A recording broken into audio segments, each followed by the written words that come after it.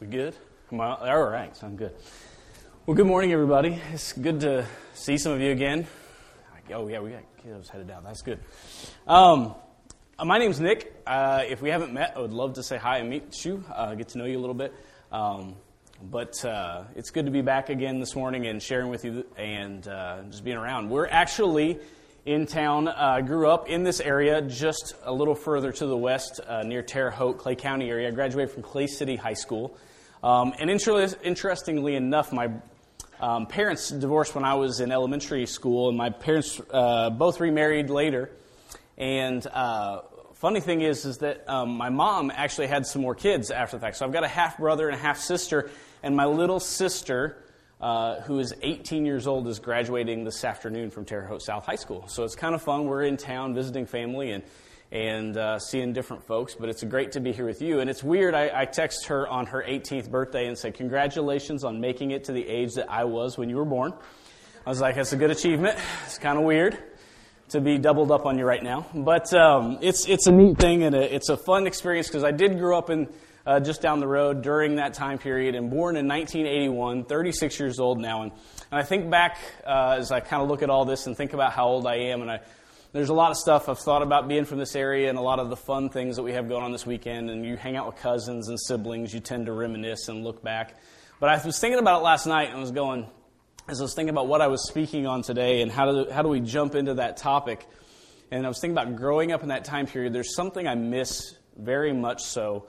Television's a mess anyway, but there's something I miss very much about when I was growing up on television. I remember those times where there was like a really big build-up for a long time as a kid. There were commercials leading up to this special event. And I feel like there were way cooler TV specials when I was a kid. Because, I remember celebrity circuses where, we'd get people, barely able to walk a tightrope and say, go for it. It's really entertaining to watch someone else try that and go, oh, yeah, that'd be fun to try. Now we have American Ninja Warrior. It's just a whole different thing, right? But one of the big ones that I always looked forward to, because I found it completely fascinating, was the David Copperfield specials, right? I remember growing up with these big, elaborate shows they build up to, and I kind of found it fascinating to see this guy do these massive illusions. But for me, it was more about the small stuff in between. I didn't care if he made the Statue of Liberty disappear, because I knew he was using mirrors or something. There's no way he did that. But, how did he make that tie dance on that table? Or how did he make that card be the right card? Or all these things that completely fascinated me. And I was kind of, as a kid, just going, this is so neat. I know they're tricks. I know it's not real magic, but how do they do it? I know he's tricking me, but I want to know the trick. And so I kind of leaned into it. I had little magic kits, and I remember little cereal box coin tricks where you pulled it this way and the coin was there, and you pulled it this way and the coin wasn't there, and all kinds of fun stuff like that. And I started to learn a few more things as I got older. And I was found YouTube to be a very useful resource, so I was significantly older. And I was kind of learning some of these card tricks, going, how do people trick other people and make this happen? There's two things that are very important that I learned. Number one, I have small hands that are uncooperative. So, trying to hide things is not my strength. I'm not very good at keeping stuff concealed, and it's actually true in my real life, too. I'm just not good at keeping the secret, right? And I don't like to keep things hidden, and my hands are terrible, and they're clunky, and it just didn't work. But what I learned more importantly than that is there were other people who were considered masters who had smaller hands than I did, or who were clunkier at different things than I was. But the trick was misdirection, right? If I can get you to focus on this thing over here where I'm talking and telling this big elaborate story, you don't notice what's going on over here. If I can get you to focus on my eyes for a second, you're not paying attention to my hands and seeing what I'm doing in that moment. And it's really interesting to learn how a trick works and to see the simple art of misdirection take place, where someone has you so captivated with a story or with something else that they're drawing your attention to that you miss the point that's right in front of your nose so clearly. And it's funny because this morning I kind of want to talk about that idea of misdirection, being misled and focused on the wrong thing.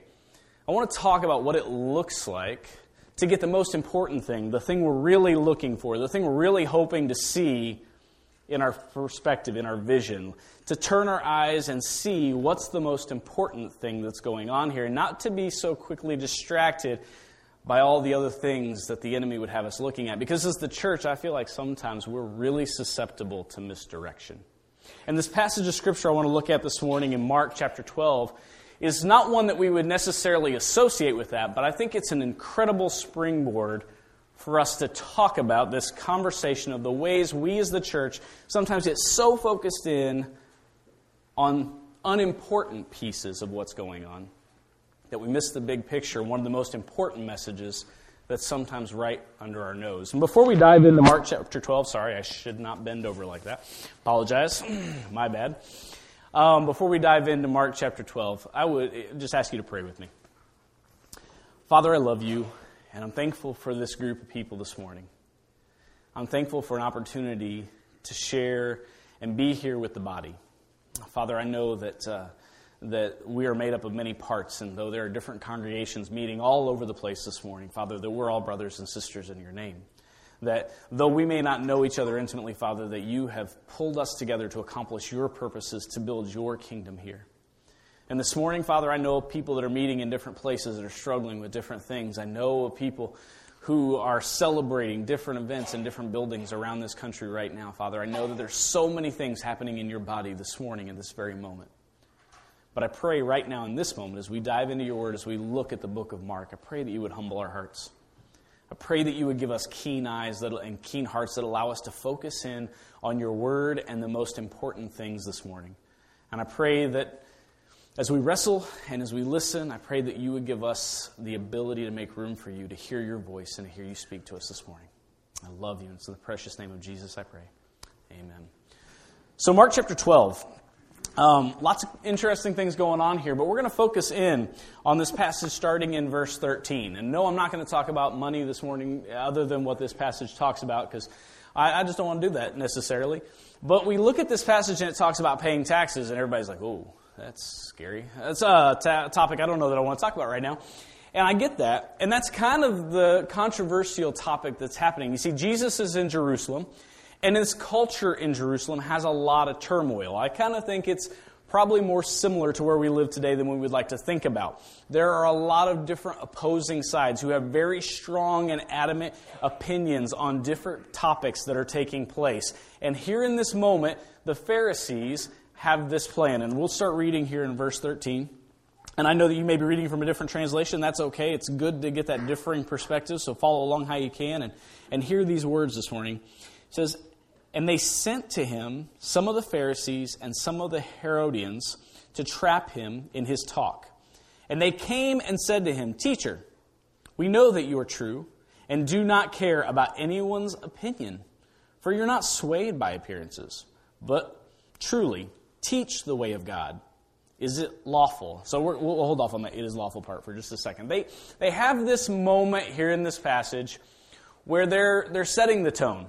Right? It's kind of like that magician who's setting up this master trick, right? Because there's this crowd gathered around with Jesus, and the Pharisees in this moment have a beautiful plan in place. I have brought a topic to Jesus. That's the plan. I brought this topic to Jesus that is a lose-lose topic. If I bring this up in this crowd here in Jerusalem, there are one of two ways this is going to go. I am setting the tone for this great manipulation. So all the crowd all of a sudden turns their attention to this extremely controversial topic and focuses their eyes and their attention on it, and they will lose sight of this man. Hopefully forget about him altogether, because we want people to stop following him, stop giving him such attention, stop giving him such credibility. They want to divert people's thoughts and minds from who he is and what he's trying to accomplish. And so they're setting the stage for this master plan. And they say the very question, is it lawful to pay taxes to Caesar or not? Should we pay them or should we not? Now this question, kind of like so many that we deal with in our culture today, has a lot of different sides, and a lot of sides that are very animated and passionate about how they feel. Because here's the culture of what's taking place in Jerusalem. Jerusalem is controlled by Rome.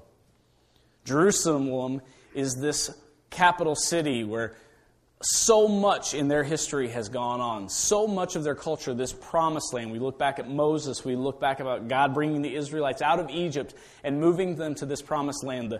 The efforts of David to build up this this position and to conquer so many of the enemies. And then Solomon building the temple and establishing such an empire and such a kingdom in this place. And this is their home, and they've been exiled from it. And there's so many different back and forth moments in their history. And here they are, now living there, but not in control, not able to focus on the things they want. They have to listen to the Roman Empire. And the Roman Empire is this pagan society, this Gentile society, this unclean society who does things very different than our scriptures tell us to live. They focus on things that are not what we're called to focus on. They're doing things very differently, and we do not like the fact that they're in charge. And there's great animosity. Even in the story in Luke chapter 2 that we read every Christmas, we see that Caesar sent out this call for a census to be taken so that he can tax the people. We don't like this rule. We don't like the government and the structure and the empire they've developed. And here they are taxing us and making us pay for all of this stuff that doesn't benefit us. It just perpetuates this problem that we don't like. But we're forced to pay these taxes. And we're stretched to pay these taxes. It's a very controversial issue because if Jesus says, yes, pay those taxes, then all of a sudden, the good Israelite people may not be so fond of Jesus. Ooh, this guy... Really? Shouldn't we be standing up to Rome? Shouldn't we be taking back what is ours? Shouldn't we be holding on to God's promise that this is our land and our place? Shouldn't we be trusting Him that something better is to come? Because in their minds, the Messiah is going to be this king, this government-type ruler who overthrows Rome and brings about a new kingdom and a new establishment of what David and Solomon built. So they're waiting because they don't want to follow someone who's going to say, yeah, pay taxes. Obviously, Caesar's in charge. Someone who would submit and bow to that authority isn't the guy they want to follow. But at the same time, over here, he could say, no, God's kingdom is the most important thing. Don't pay the taxes. Caesar's not in charge here. And in that moment, he'd make all the Israelites happy, but the Romans, as they well know, will hear about this. There's this guy out there, just like so many of these other troublemakers that have come along the way. He's telling people not to pay taxes, and he's stirring up trouble, and he's going to cause riots, and he's going to cause revolutions, and he's going to be a troublemaker, and we'll deal with troublemakers because we know how to deal with troublemakers. He's caught between this rock and this hard place, but the beauty of it is Jesus is a little bit smarter than they give him credit for. Verse 15, but knowing their hypocrisy, he said to them, why put me to the test? Bring me a denarius and let me look at it. And they brought one. And he said to them, whose likeness and inscription is on this? And they said to him, Caesar's. Jesus said to them, render to Caesar the things that are Caesar's, and to God the things that are God's. And they marveled at him. Now here's the cool thing about this moment. We go, man, Jesus just did this amazing move where he just answered the question right, but then also answered the question right at the same time. Like this amazing ability to not be distracted or misdirected or misguided, to focus on the most important thing and to answer in a way that still says, yeah, Rome's in charge and you need to follow the rules. Yet at the same time, there's something else going on here. And in this moment, there's this little statement, this little tag on to this statement that he makes. Whose image is on that? Caesar's. Then give to Caesar what is Caesar's. But this next line is extremely important, and I don't think we sometimes give it the significance that it's due. Because he says, give to God what is God's. Now, I grew up in the church, and I heard time and time again, over and over again, that every gift we have comes from God. Every dollar that we earn is a gift from Him. So my money is His, obviously. So shouldn't I give it back to Him? How does that work? What is it that I'm supposed to give back to God? I still want to be following Him. I still want to be His servant. I still want to be obedient to Him and His call. So how does this work together? But that little statement, the way he phrases this whole thing, may sometimes be confusing to us, but to those people in that moment, there is a reason they stood in awe and marvel of what he just said and did, because he's throwing back not just to a statement that they can understand about taxes, but to a statement that they've heard many, many times before, a statement that Moses probably wrote down early on in the book of Genesis, a statement that they've read and heard and recited their entire lives, a statement that we find in chapter 1 of Genesis, verse 27, that just simply says this: so God created man in His own image. In the image of God, he created him. Male and female, he created him. Whose picture's on the coin? Well, that's Caesar's. That's his inscription. That's his money. Jesus in that moment was like, that money doesn't have value to me. That money is all about a rule of a kingdom that is here in the present, in this moment.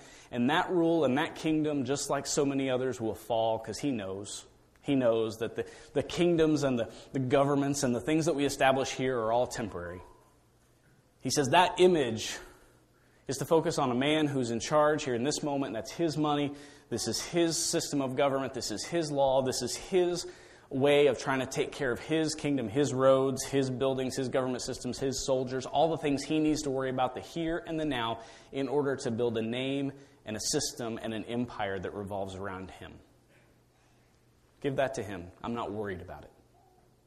But in saying whose image is on that coin, there's this subtle little reference to, well, what's God's then? If we're supposed to give to God what is God's, what bears the image of God? Each and every man and woman, in the image of God, he created them. Male and female, he created them. Each and every person that was ever created bears the image of God. You see, in this moment, there's this misdirection that's taking place from the Pharisees who are trying to get the people to focus on a controversial topic and take their eyes off of Jesus' teaching. And in that moment, Jesus readjusts their focus. He puts first thing first in the conversation. He turns their eyes back to what's most important, one of the most important truths that we sometimes forget that was spelled out to us in the very beginning of Genesis chapter 1, that each and every one of us bears the image of God. Each and every one of us was created in his image. Each and every one of us is his beloved creation, a child cared for deeply by the Father. Now we let sin enter the world. We let sin break and distort the image. But Jesus is here to give back to God what is God's. To restore back to him what was always his. I don't care about the money. You give that to Caesar. That's his mess. That's his kingdom. That's his empire. It will eventually crumble. But the empire I am building, the things that I'm working towards, the stuff that I am creating in this moment, it's not going anywhere. You just worry about giving back to God what is God's. And what's that mean? I think for us practically today, there's a couple of ways we can get distracted and start focusing on empires ourselves. Because in that moment, we're reminded that the government of that time, the Roman Empire, the things that were being built was a powerful, powerful empire. It was ruling and spreading, and it was far-reaching, and it was incredibly intimidating to a lot of other people in the world.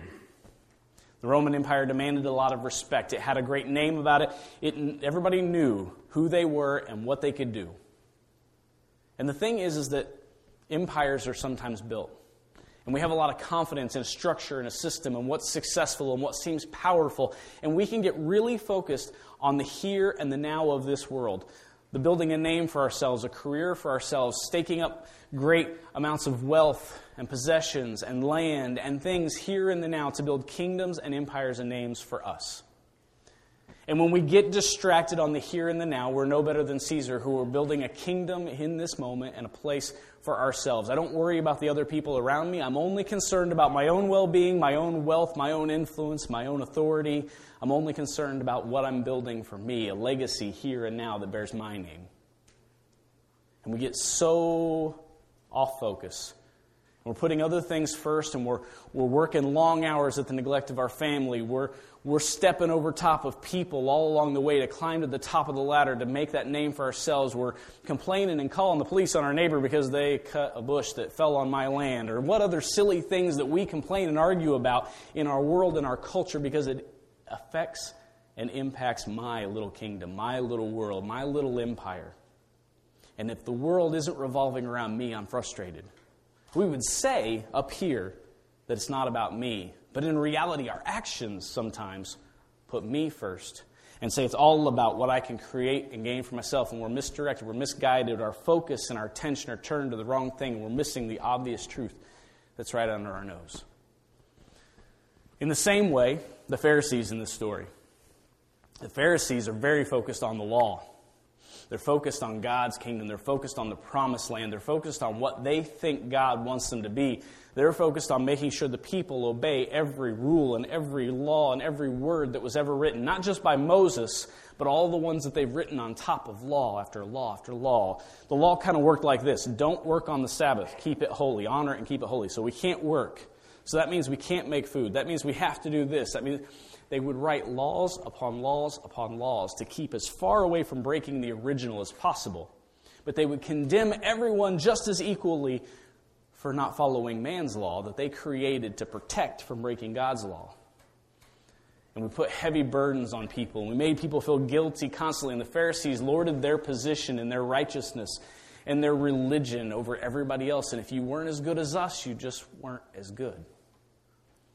And in this moment, Jesus is bringing about this new sense of what it means to follow God. And they don't like it because it's messing with the structure they built. And I think sometimes we can get misguided and misdirected on what I'm trying to accomplish here is very holy. It's all about following my rules. It's all about making sure I attend regularly. It's all about making sure I give the right amount. It's all about making sure I say the right words and read the right amount of time in the course of a day. And we're so worried about the structure of an institution, whether it's God's or not. In our heart and our motive even may be pointed in the right direction, but we're still missing the obvious point that's right under our nose. That Jesus' purpose and mission in this place was not about building a name and a kingdom for ourselves. It was not about building another great empire, because here's the problem. Do you know when Jerusalem really started to experience problems? After David came along and he conquered the enemies, and he's a man after God's own heart, and he's doing all these amazing things. And his son is building the temple, and we think that's an amazing thing, but slowly they just continue to acquire wealth. It continues to acquire outside influence. He continues to acquire so much that his eyes and attention are focused on what they have built. And they're not trusting God for every need because the treasury supplies every need. They're not trusting God to win every battle because the enemy has been crushed. And all of a sudden they become so comfortable in their established sense of who they are that God needs to remind them that they have to depend on Him regularly. And all of a sudden, because they're focused on themselves, because they're building things for themselves, even Solomon, who had great wisdom, makes these foolish decisions to focus in on what he has established for himself, what things are providing comfort and giving security. And they take their eyes off of God, and all of a sudden his son split the kingdom. And everything starts to fall apart, and that's where we get into the Old Testament. There's this constant, this was a terrible king, this was a terrible king, this was a terrible king, this one was okay, this one did pretty good, but then we were back to terrible again. And this constant influx of not trusting and relying and following on God because we've forgotten the most important thing, that we were created in the image and likeness of God. That doesn't mean we are God. It doesn't mean we're supposed to achieve the same things as Him. It means we are supposed to be like Him in every way and follow Him in every way. And Jesus in this moment is saying, I have come to give back to God what is God's. And that is His people. To establish a kingdom that is not built on finances or wealth, that is not built on prestige and look at me. It's not built on self-righteousness. It is built on humility that says, I don't need to worry about this, or this. My eyes are fixed on Him, and I know that I am His, and I know that I am loved. I know that I am pursued. I know that I am valuable to Him. And not only that, I know that every person I encounter in my life has the same value and same worth. And when I live in a way where I realize that I am truly His, that I am in His hands and I belong to Him, and I live in a way where I recognize every neighbor, every enemy, every frustrating person I've ever encountered in my life is His and belongs to Him, and my call is to give back to God what is God's, I can stay focused on what Jesus is teaching. I can keep the first thing and the most important thing, and I can take my eyes off all the other distractions and say, I have been called to invest in the kingdom. No other empire, no other kingdom, just the kingdom. The kingdom where the only mission has ever been to restore relationship with God's created, beloved children and Himself. Because the image was put into us from the start, and we broke it. Adam and Eve took of that fruit, and they chose to want to be more like God, to have the things he has without involving him in the process. And that broke the relationship because we decided we were going to do things our own way. We took our eyes off of following him and forgot that we were his creation. We forgot that we were loved and made in his image. And we started to take things for ourselves instead of give back to him what is his. And because of that, the whole process of restoration had to begin. The whole process, in that moment, we get this prophecy that I'm going to eventually send one who will crush the head of the serpent. This beautiful prophecy that happens all the way in Genesis. We know Jesus is coming because he's been talked about since the first book. And here he is, not to continue to put heavy burdens and heavy chains and to build a kingdom that overthrows Rome, not to accomplish any of that stuff, but to declare God's name and to give back to God what is God's. Those who are created in his image and in his likeness. And so what does that mean for us today? It means we have to wrestle with what we've put our trust in. It means we have to wrestle with what our hope is and where we stand on all these different controversial topics all around the world. Am I worried more about my political stance than I am about returning to God what is God's? Am I more worried about my financial standings and am I well taken care of than I am about returning to what is God's to God? Am I more concerned with doing things a certain way because that's the way I was always taught to do them? Or am I more concerned about returning to God what is God's? As a kingdom, as a people, as a church, we are called to see the mission. Jesus says, they'll know you're my disciples by the way you love one another. We'll know that we'll know that the Holy Spirit is working in you when we see the fruits of the Spirit lived out in your life. Love, joy, peace, patience, kindness, goodness, faithfulness, gentleness, and self-control. I often wonder if I were to survey my neighbors and friends, how many of them would score me how well on all of those things. When I start wrestling with all of these benchmarks that Jesus sets, this is how you'll know you're doing the right thing. When you're giving back to me what is mine, when you're returning to me what was already paid for at my expense, when you're concerned with that as the most important thing and you put first things first by giving me back my people, all of the other stuff seems to fade away, and all of these misdirections and distractions and the things we get so wrapped up in just don't seem important anymore. Because whenever my brother or sister are hurting, I'm hurting. When they're celebrating, I'm celebrating. Whenever someone just seems to be in a broken and lost place and just don't know where to turn, am I more concerned with my agenda, my time, my schedule, my finances, my stuff? Am I more concerned with my political standing and my opinion on that person's lifestyle? Or am I more concerned with returning to God what is God's?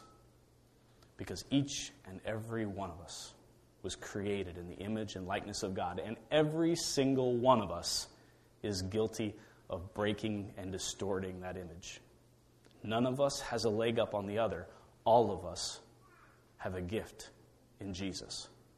And when we recognize that we were all created in the same place, we're all broken in the same way, and we've all been restored in the same way, when we gain our perspective back and realize the most important thing is just accepting the beautiful gift that's been given and pursuing the most important thing with all of our heart, that's when we get kingdom work done.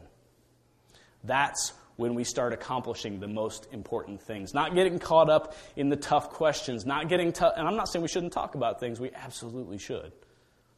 But in the midst of those moments, if we're so focused on having the right answer versus remembering that I'm supposed to be returning to God what is God's, it's the misdirection. It's getting caught up in the moment of something that doesn't matter and missing the most obvious thing that's right under my nose. It's my friends, my neighbors, the people around me, the people who may not know, the people who may know but just need to grow. Whatever it is, our mission needs to be about returning to God what is God's.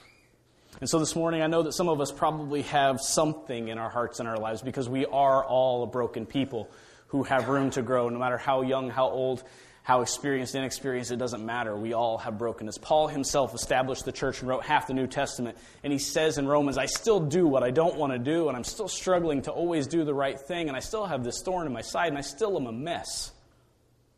And if Paul is a mess, I promise we've probably got some work to do. So the question is, what does God want to refine in me? What does he want to take my attention and focus off of that I am overly consumed with? And how does he want to turn my eyes back to the most important thing? The thing that's just obvious and right there, that we were all created in his image. We've all broken and distorted that image in some way. But we've all been given a clean slate and the ability to pursue him with all of our hearts. And now it's just about surrendering our lives and the lives of others back before his feet and saying, we're yours. Caesar can have his kingdom. I want to be about your kingdom. So this morning, whatever that is, I pray that you wrestle with it. I pray that you think about it. I assume we're going to maybe sing a song, and I'm going to have a word of prayer for us. And I'm going to ask you all to stand, if you would. And I think it's good to stand up here a little bit and just think and wrestle. Well, whatever it is you've got to pray about, if you need somebody to pray with, you may know somebody in this room far better than you know me. I'm happy to pray with you. I'd love to pray with you. But maybe you just need to seek somebody out and say, man, I'm wrestling with this, or maybe I've held this attitude, or maybe I've done this. Whatever it is, I believe that every time we walk into these doors, it should be about spurring each other onto something better that we've been called to. And if we're not taking active, intentional steps towards improvement, why do we show up? And so the question is, what is God trying to do in your life this morning? And what steps do you need to take to put first things first? Let's pray. Father, I love you. And I am not worthy of being called your child. I have broken and distorted in that image in more ways than I'd like to think about. But I stand here and give you such praise and glory and honor this morning and surrender myself to you because I know that you are a good and loving Father who has always, since the very beginning, had a plan in place to restore that relationship with me so that I can be handed back over and surrendered to you for service, to do your work and to accomplish the work that you set out to in the beginning, which is to restore people back to you, to put first things first and give back to you what is yours. And so, Father, this morning, I know that you're not concerned with so many of the things we try to build for ourselves here. The one thing you're concerned about is the same prayer you taught us to pray. Your kingdom come, your will be done on earth as it is in heaven. And so today I pray that you would provide for us exactly the words, exactly the steps we need to make your kingdom a priority here in the now. I love you, and it's in the wonderful name of Jesus that I pray. Amen.